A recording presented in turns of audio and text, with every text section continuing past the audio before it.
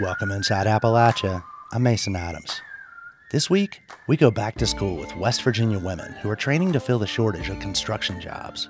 All of the men in my family are tradesmen. Dad always said, I work this hard so you don't have to. And what he didn't realize, and I don't think I realized at the time, is I loved it. And EMTs and first responders make it their work to take care of Appalachian communities. But who's watching out for them? Mental health is if we talk about retention and keeping folks in EMS, and not just EMS, we can just say first responders across the board. If we're going to talk about retention, mental health is a huge issue that we've just never spoke about. We'll also talk with country music star Morgan Wade about what it's like to play Nashville one week and return to your hometown stage the next. There's always going to be something special about coming back home. This past year, doing the country store and be able to be pretty one-on-one with people, and I got to shake everybody's hand and stand there and thank them for coming out. You'll hear these stories and more this week inside Appalachia.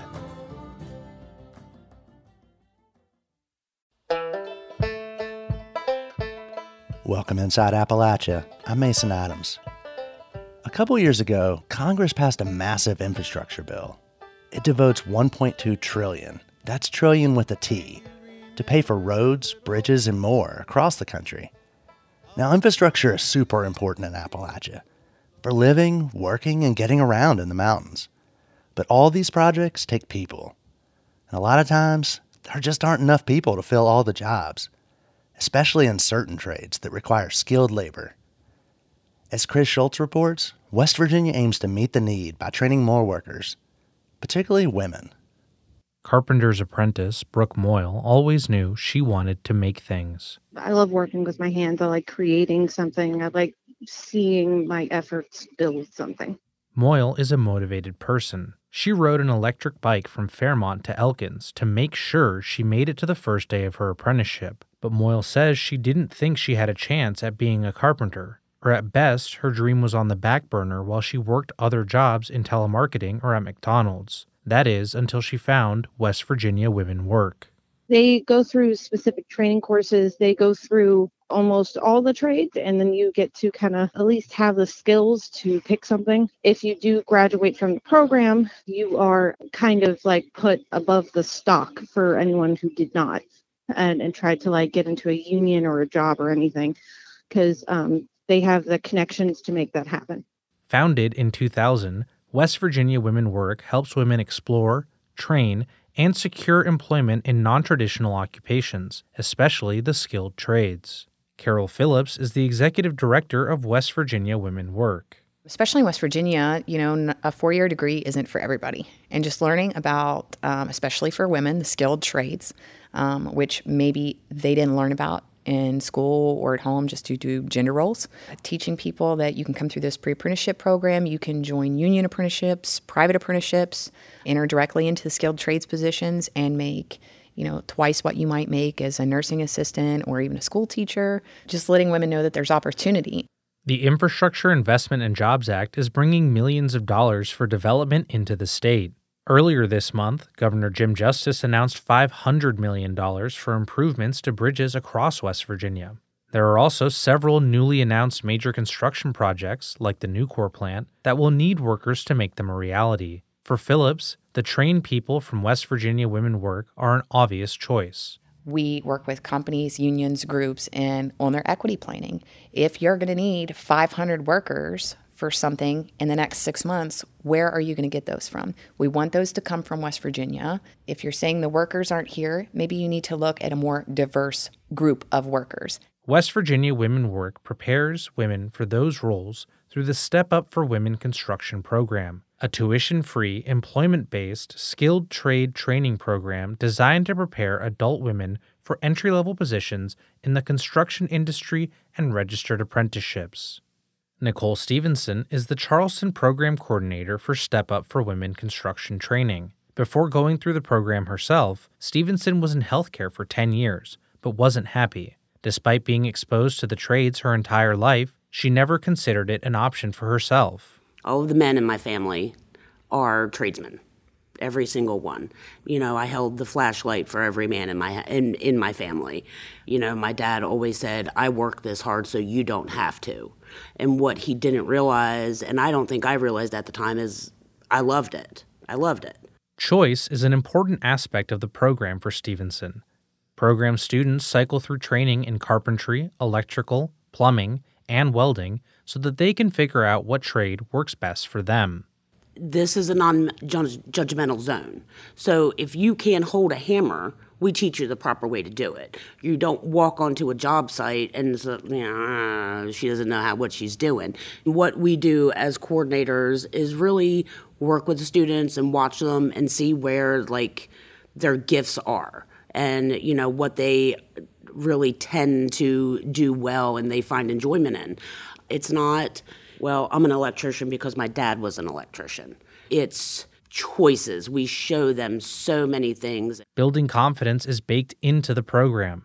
Students are also coached on what Stevenson calls soft skills, things like interviewing and budgeting for delays in the weather-dependent construction industry.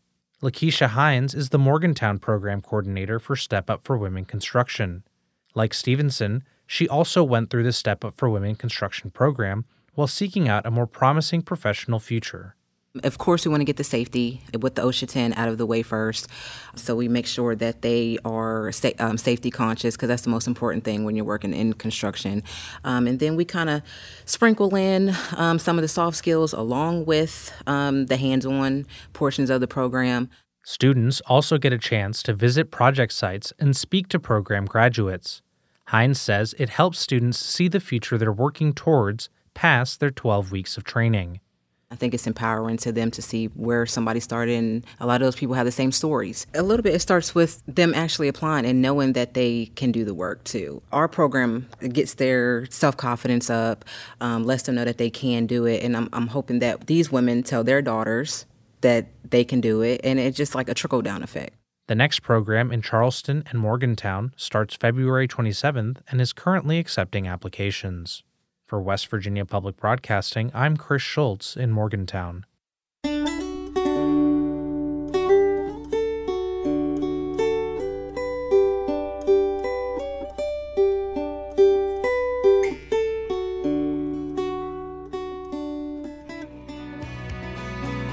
You say you hate the smell of cigarette smoke. You only used to smoke when you drank. This is Wilder Days, the first track on the country album Reckless by Virginia artist Morgan Wade. I wish I'd known you in your wilder days. The album was released in 2021 and became a hit, charting at number 14 on Billboard's Heat Seekers charts. For years, people in my hometown of Floyd, Virginia have been buzzing over Wade. First as a talented musician playing locally, and then again when she started to rise in country music.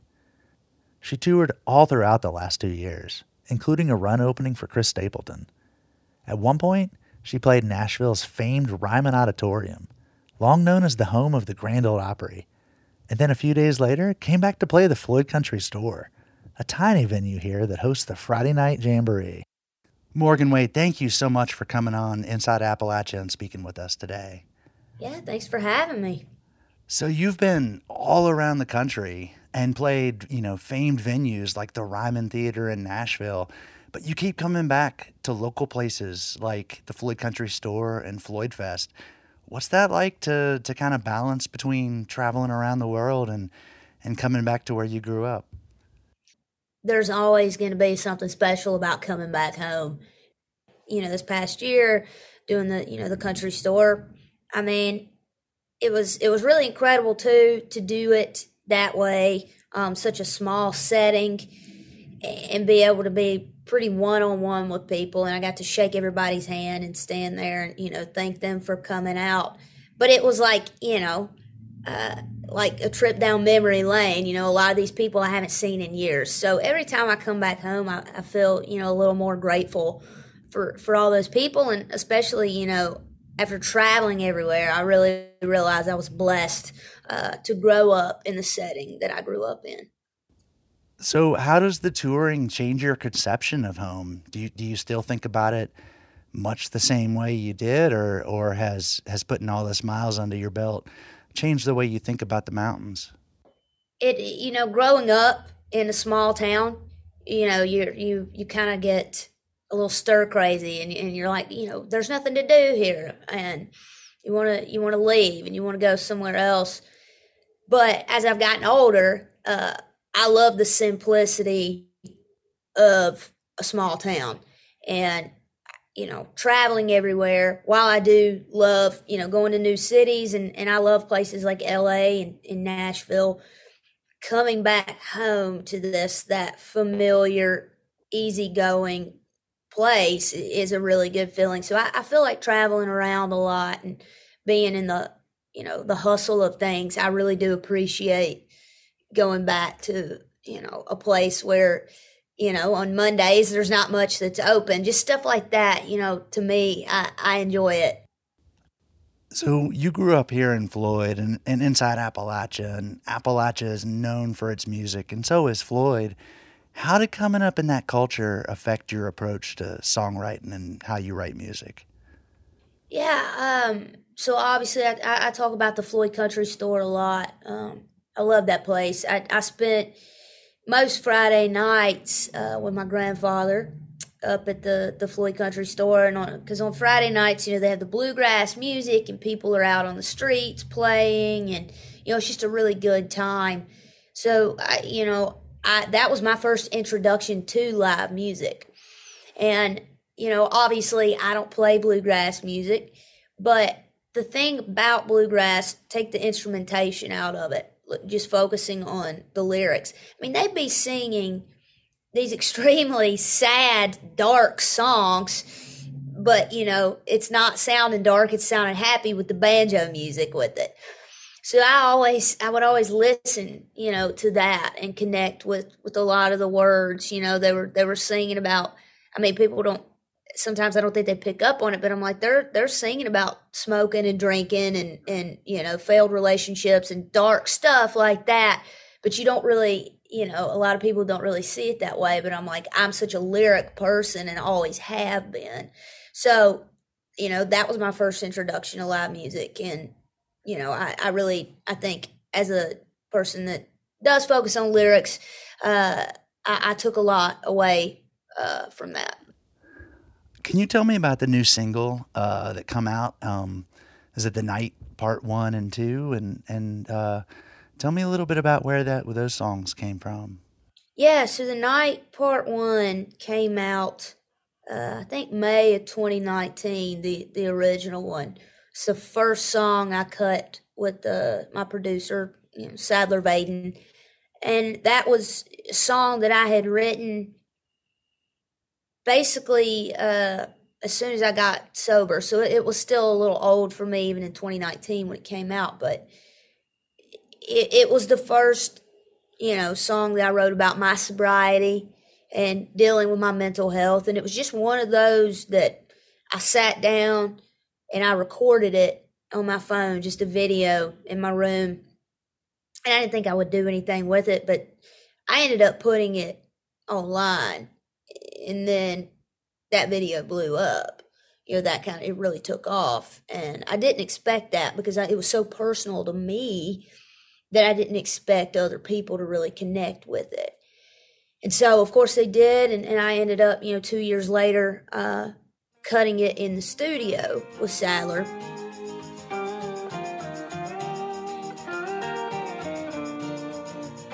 By summer's end, I predicted I'll finally lost my mind. The doctor said that these new pills, well, they might help me this time. And so that's just been one of the oldest songs of mine that people always gravitate towards and they go back to. And, when I'm playing shows, The Night is one of the songs that's, people are singing along just as loud to that one as they are Wilder Days, that was on the radio. And Johnny called me late last night, and I told Mr. Walker, just go home. Why do love demons in my mind? They wanna leave me alone. It's the pistol and the bottle, it's the drugs and it's the throttle. They tell me they'll make me feel alive.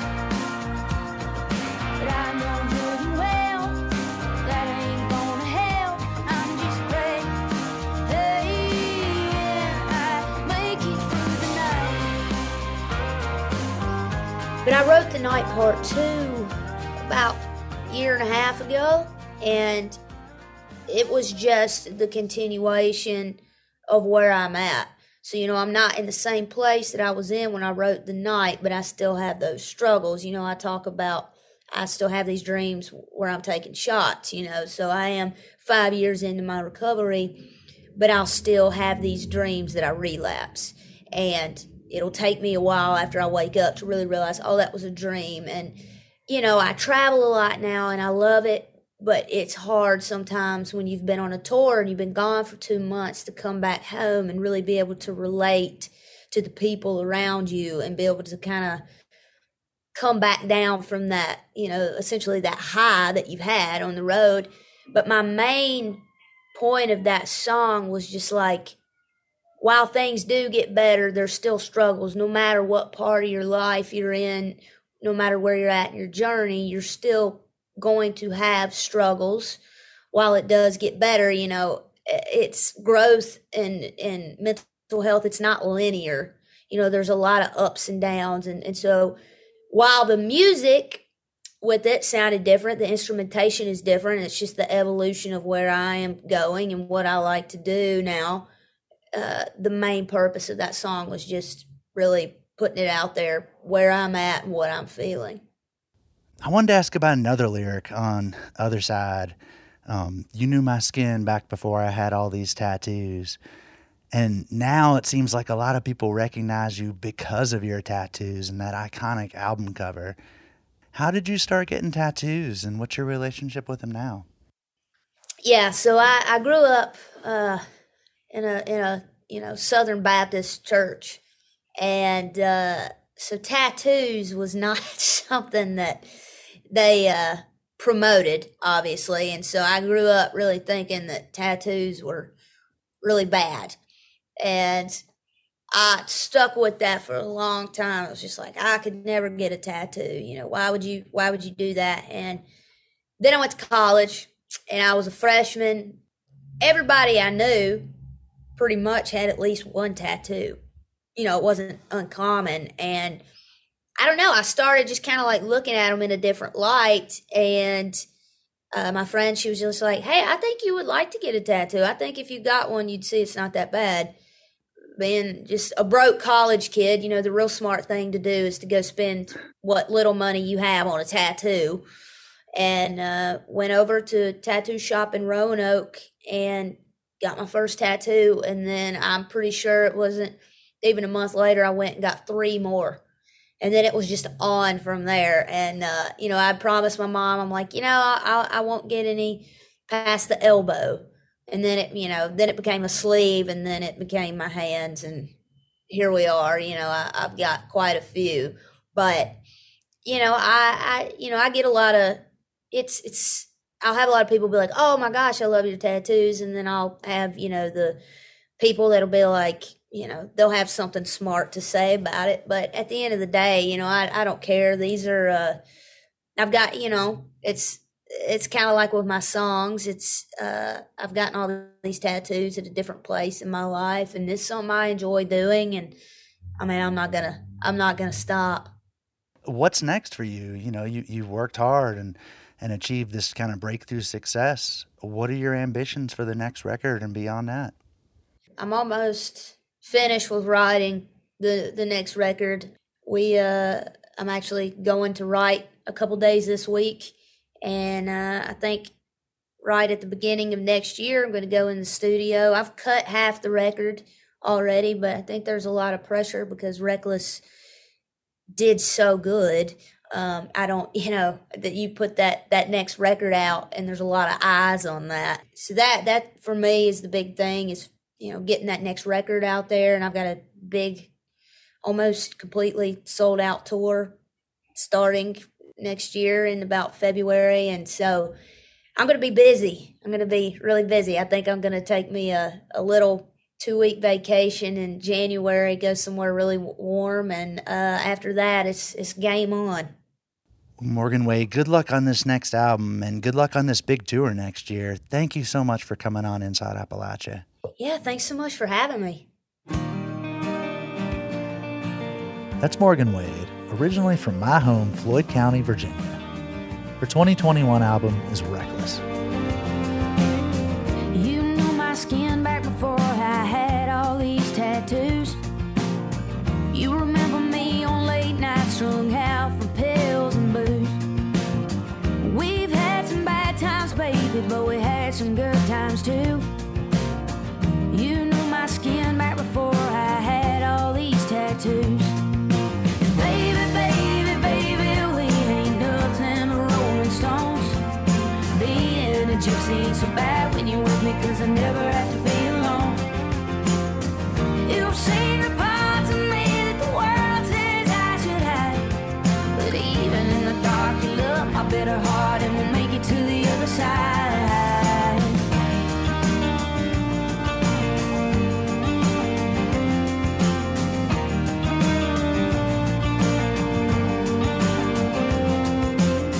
These days when I look back, I just have to laugh. They all said that you and I would never last. I've made my share of mistakes and left that in the past. These days when I look back, I just have to laugh. Baby, baby, baby, we ain't nothing but Rolling Stones. Being a gypsy ain't so bad when you're with me, 'cause I never have to be alone. You've seen the parts of me that the world says I should hide, but even in the dark you love my bitter heart, and we'll make it to the other side. But even in the dark you love my bitter heart, and we'll make it to the other side.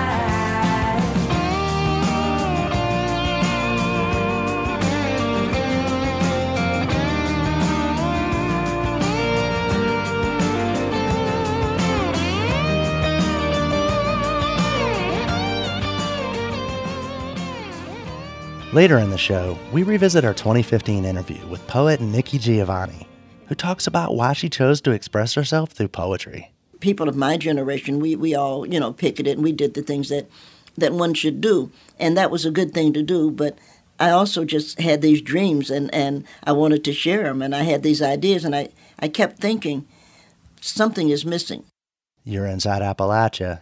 I'm Mason Adams.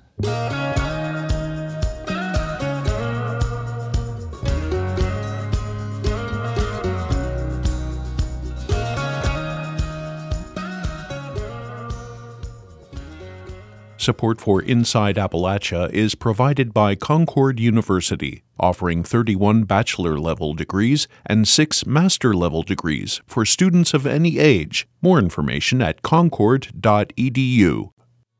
And the memories keep on turning to the rhythm of a broken heart. You only need a roof when it's raining. You only need a fire when it's cold. It's getting harder to access good health care here in Appalachia. Hospitals and clinics have closed, making for farther drives. But it's not just medical providers. There are shortages in emergency medical services, too. It's a hard job. There's a fair amount of churn. Experienced EMTs and paramedics leave the field to take less stressful jobs. Often it can be difficult to find and train people to replace them. That can mean plenty of overtime and more trauma for the EMTs who remain. And that amplifies the already dire need for mental health support. Randy Yohe has the story. Bridgeport Director of Emergency Management Tim Curry recently wrote an article in the National Journal of Emergency Medical Services entitled, "Suck It Up Culture is Killing First Responders." He writes that he had answered a call like 100 others, an interstate wreck that killed a young girl.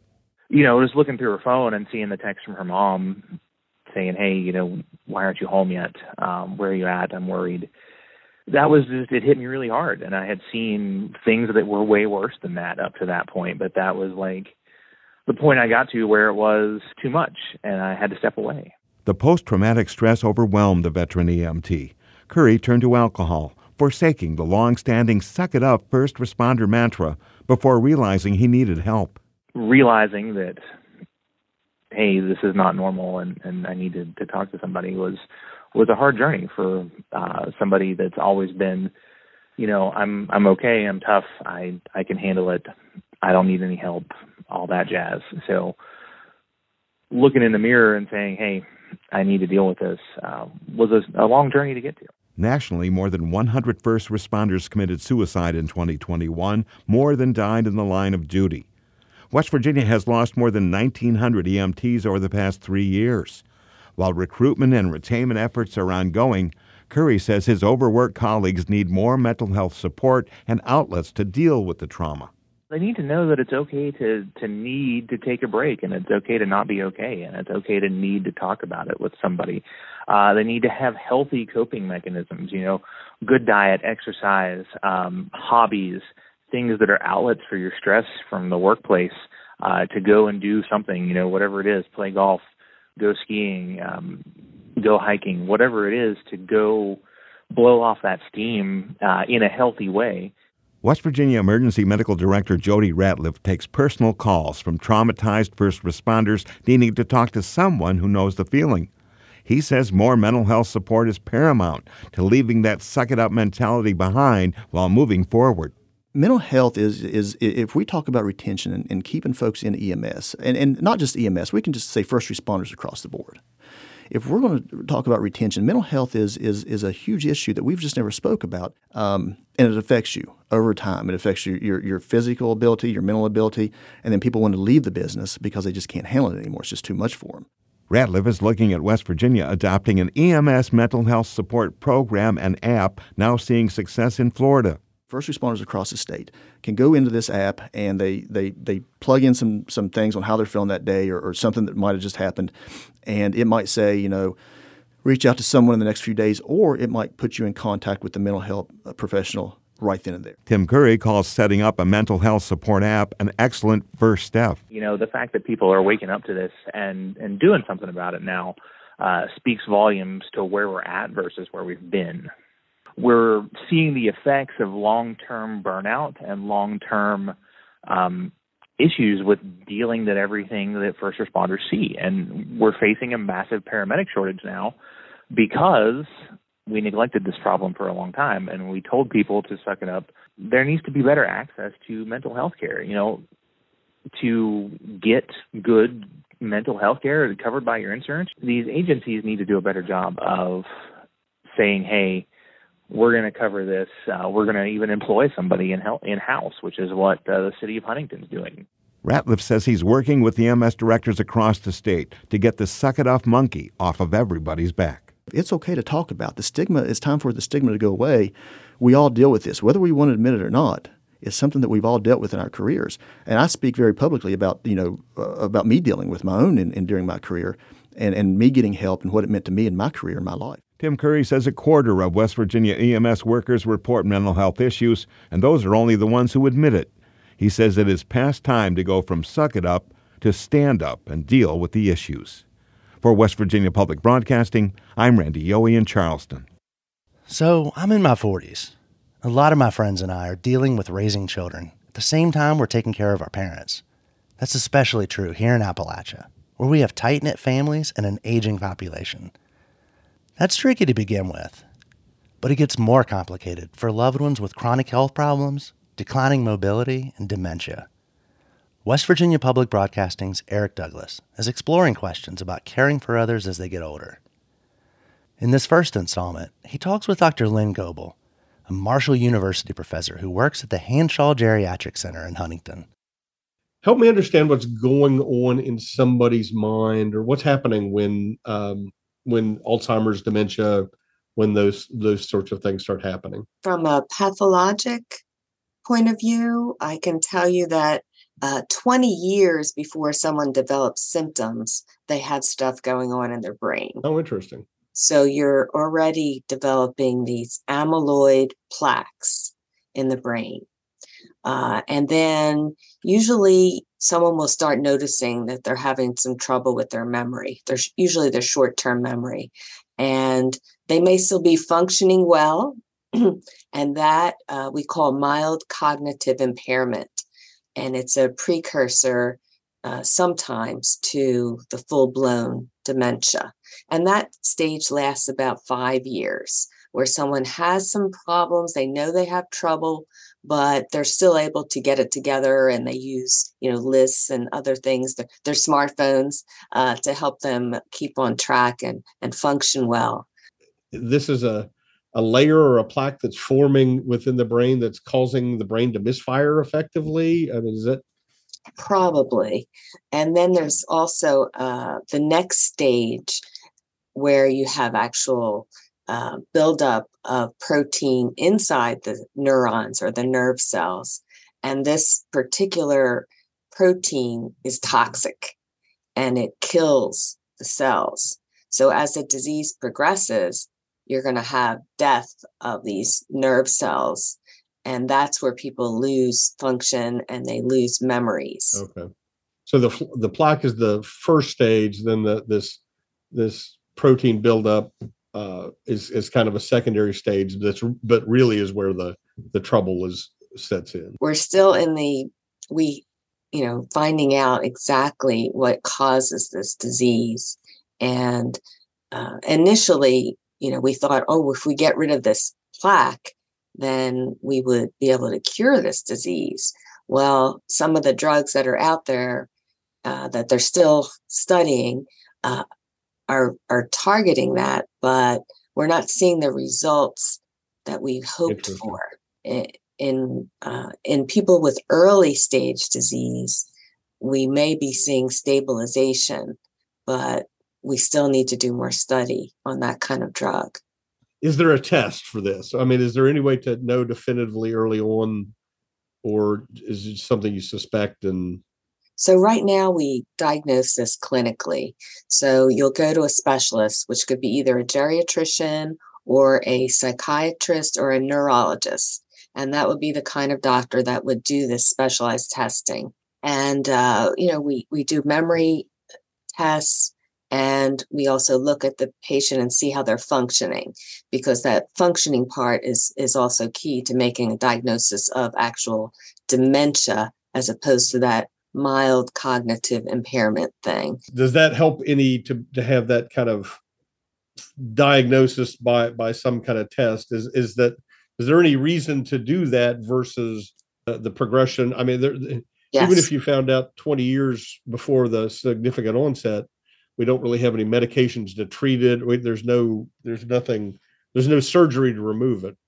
So they did a study where they did this amyloid PET scan on people, and the people that we found out that had probable Alzheimer's disease based on that study, based on that scan, we did treat them differently. We gave them more medications. Families were able to plan better for the future. And I think it did make a difference in those patients. So I think it is a good thing to try to get that diagnosis made.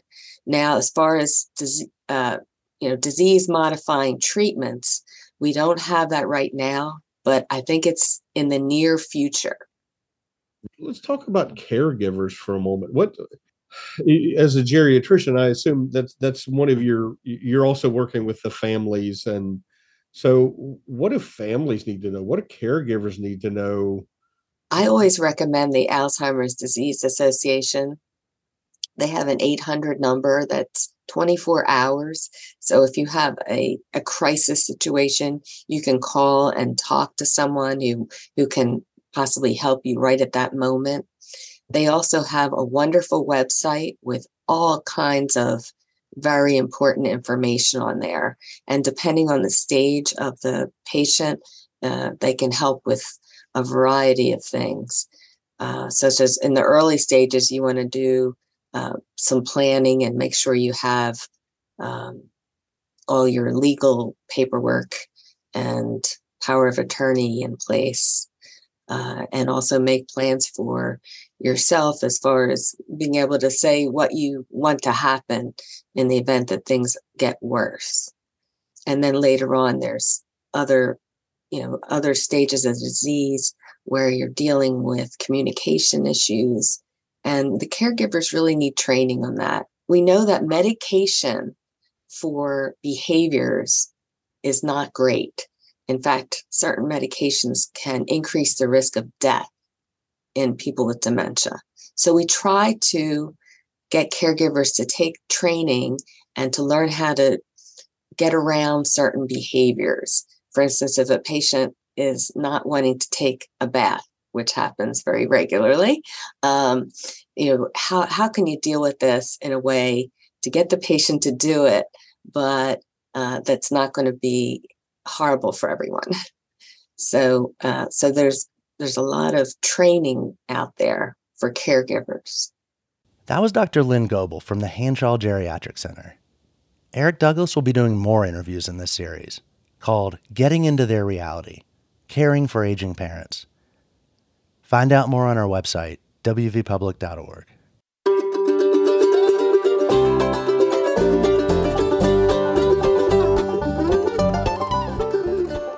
A lot of people flee indoors when winter hits. Trees drop their leaves, the sky can be overcast, and it's just cold. But winter still offers plenty of opportunities to learn more about nature. Kara Holsapple with the Allegheny Front has this story about trees.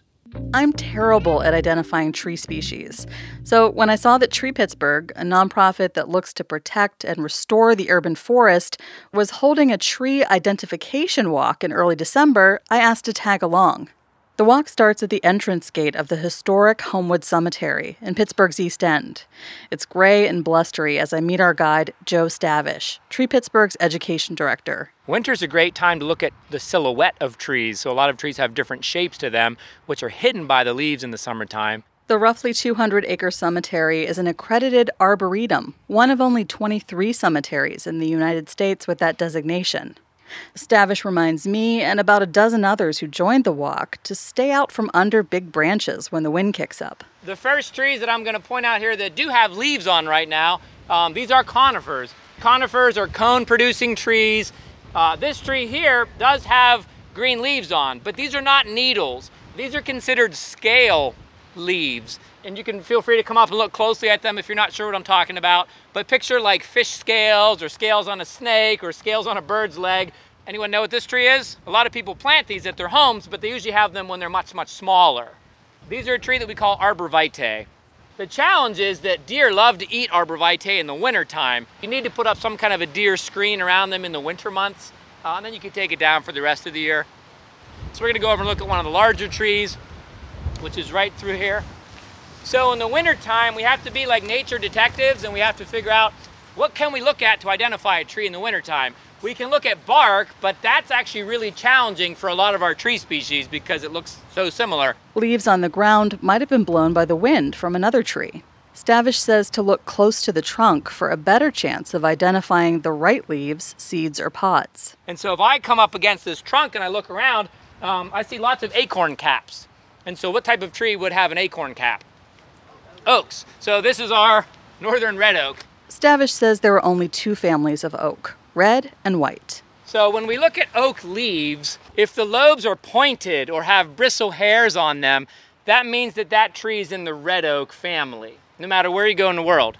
If those lobes are rounded and do not have any of those bristle tips, it's in the white oak family. Another way to ID trees in the winter months is by their branch, bud, and leaf patterns, which can be either opposite or alternate, Stavish says.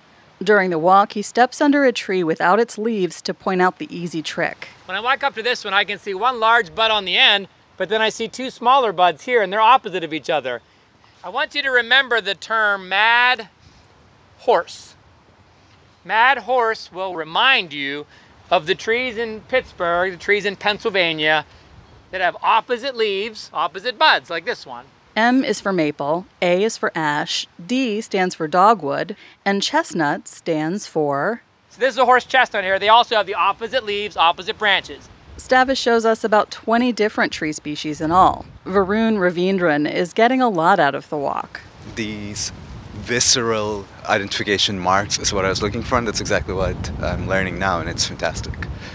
And it just makes you feel closer to trees. It's like identifying another person. Oh, I see you. Thank you all for coming out there. Enjoy trees throughout there. You do not need to give me a round of applause. Thank you so much. Joe Stavish is the education director at Tree Pittsburgh. They hold tree ID walks each season, so to learn more and see some photos, head to AlleghenyFront.org. I'm Kara Holsapple. The Allegheny Front is based in Pittsburgh and reports on regional environmental news. Want to learn more about trees? There are arboretums all over Appalachia, including in Johnson City, Tennessee, Asheville, North Carolina, and Morgantown, West Virginia. Last fall, Appalachian poet Nikki Giovanni announced her retirement from Virginia Tech after 35 years. Of course, her pop culture prominence goes back even further, to her appearances on the television program Soul in the 1970s. She's a true Appalachian original and one of our all-time great poets. In 2015, reporter Liz McCormick spoke with Giovanni about her love of Appalachia. Their conversation begins with Giovanni reading a poem named for her native city, Knoxville, Tennessee. I always like summer best. You can eat fresh corn from Daddy's garden, and okra and greens and cabbage, and lots of barbecue and buttermilk and homemade ice cream at the church picnic, and listen to gospel music outside at the church homecoming, and go to the mountains with your grandmother, and go barefooted and be warm all the time, not only when you go to bed and sleep. I'm a Knoxvillian by birth, and I spent most of my summers with my grandmother, and then I actually moved in with my grandparents. So, yeah, I love this. I love that poem, too. And can you talk a little bit about, in terms of Appalachia, how does this poem mean to you? I just love it because, there was always a garden. You always had something that your parents were growing. And I grew up being used to or having gardens. And, of course, I grew up also cooking with my grandmother. And grandmother would, we'd go out and pick a tomato or go out and pick some peppers or, we'd always have something that we were putting from the garden into the food that we were actually eating. So it always made sense to me. I don't do, and I guess I shouldn't say that, but I don't do fast food. I don't, I know that whatever I do with a drive-through in a car is not food, so I don't do that, And so we don't have your poem, When God Made Mountains, to recite, but could you talk a little bit about it? And if you remember any specific parts of it that stick out to you, if you could just talk a little bit about that poem. Well, I am actually a history major, so I've always been interested in how things evolve, and in thinking about West Virginia particularly. We cannot look at the history of the United States without recognizing the importance of West Virginia seceding from Virginia. The Civil War would have been an entirely different affair if the Union had lost control of these mountains, and we know that. And I just, when God made mountains, I wanted to deal with why he was deciding to do that. Aside from fresh water and stuff, he had to make a place, and of course you can't talk about the United States without talking about runaway slaves. And without these mountains, this was the one place, West Virginia, that what became West Virginia, was the one place that a runaway slave, let's say you were coming up Alabama, you could come up and you could follow the water, and you could follow the water north. And in following the water north, you're going to get up here. Actually, as you know, West Virginia is quite rich, and yet West Virginians have not benefited from that. Almost everybody in the world has benefited from the richness of this state, from its wood to its forest to its oil to any number of things that are here. And yet West Virginians have not benefited from that. What was the initial kind of push for you to decide to express yourself through poetry in your what you stand for, in your activism, and just expressing yourself? Why was it poetry that you chose?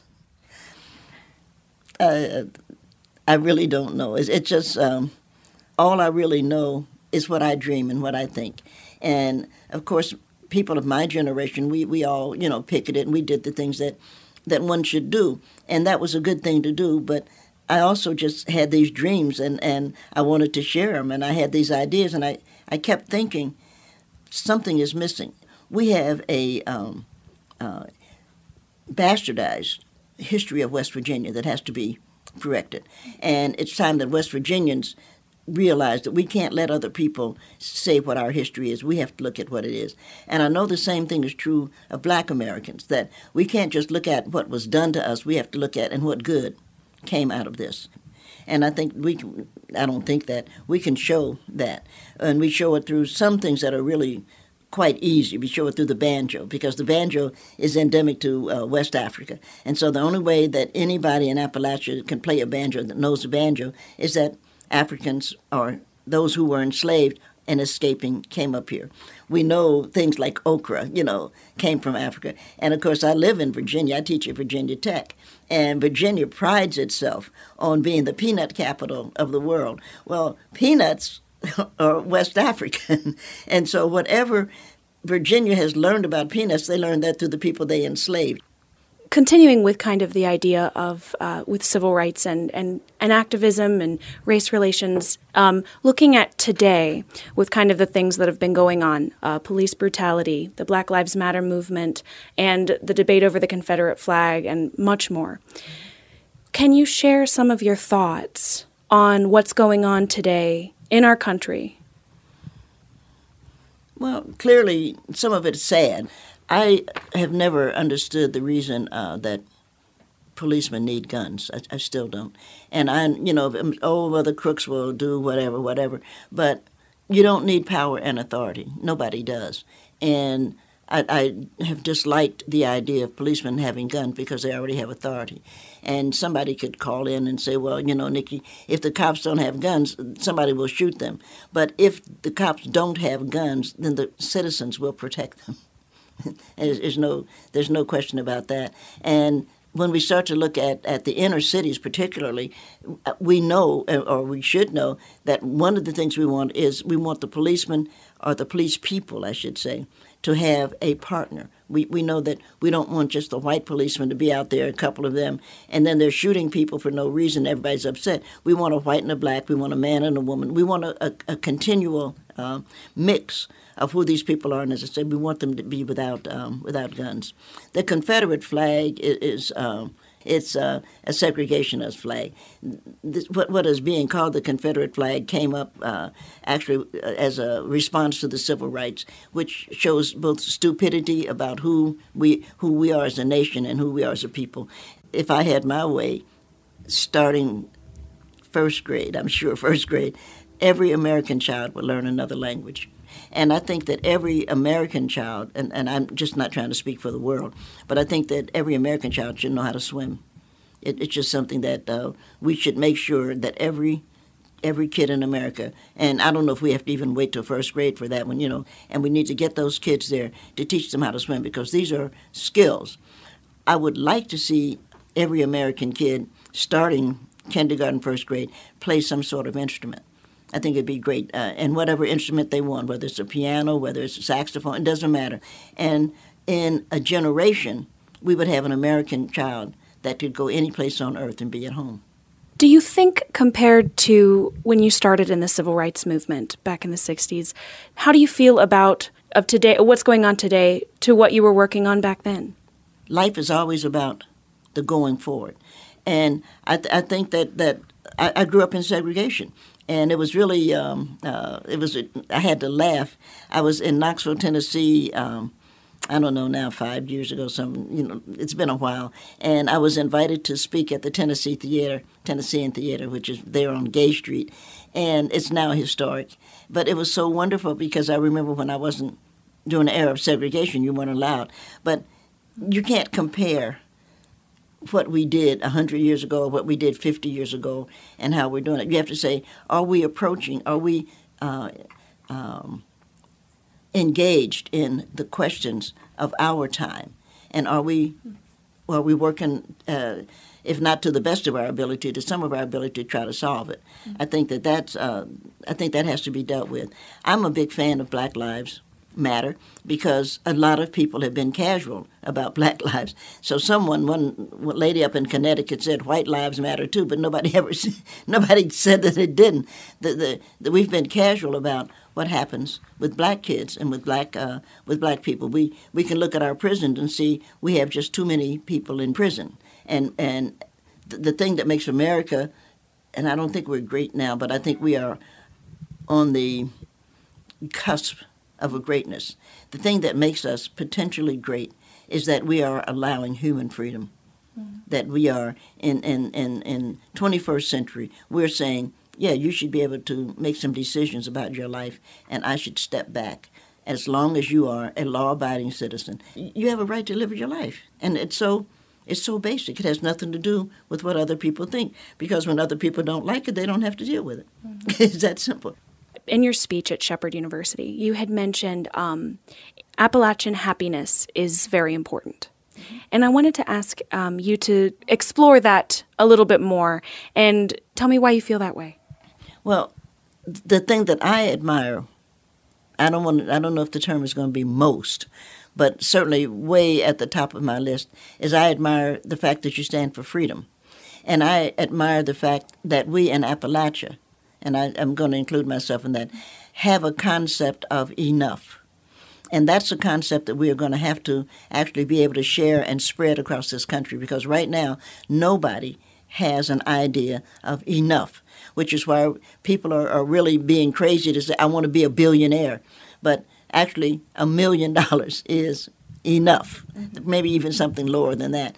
But we in Appalachia have an idea of enough, that this is, I'm satisfied, I'm pleased, I have a family, I have a decent house, I'm warm, whatever it is, we have a concept of enough. And that idea that Appalachia brings to us, and Appalachia brings it to our country, that idea is what has to permeate. It has to permeate America. And I'm pretty sure I know the answer to this already, but I'm just going to ask it anyway. Do you feel like you're an Appalachian? Well, I'm a Knoxvillian by birth, so yes, I am. I don't have any problem with being an Appalachian, but I'm also an American, and I'm also an earthling.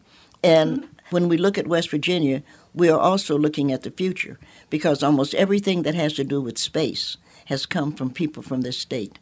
And I think that, again, sitting at night in the dark sky watching it, this is where the dreams come from. And so our rocket people, you can look at how many of our rocket people are West Virginians who have come from here. They said, well, some want to be an engineer, some want to be poets. You need both. If we're going to go to Mars, you're going to need both. That was poet, activist, and author Nikki Giovanni speaking with reporter Liz McCormick in 2015. Since then, Giovanni was awarded the Library of Virginia's Literary Lifetime Achievement Award and the Maya Angelou Lifetime Achievement Award.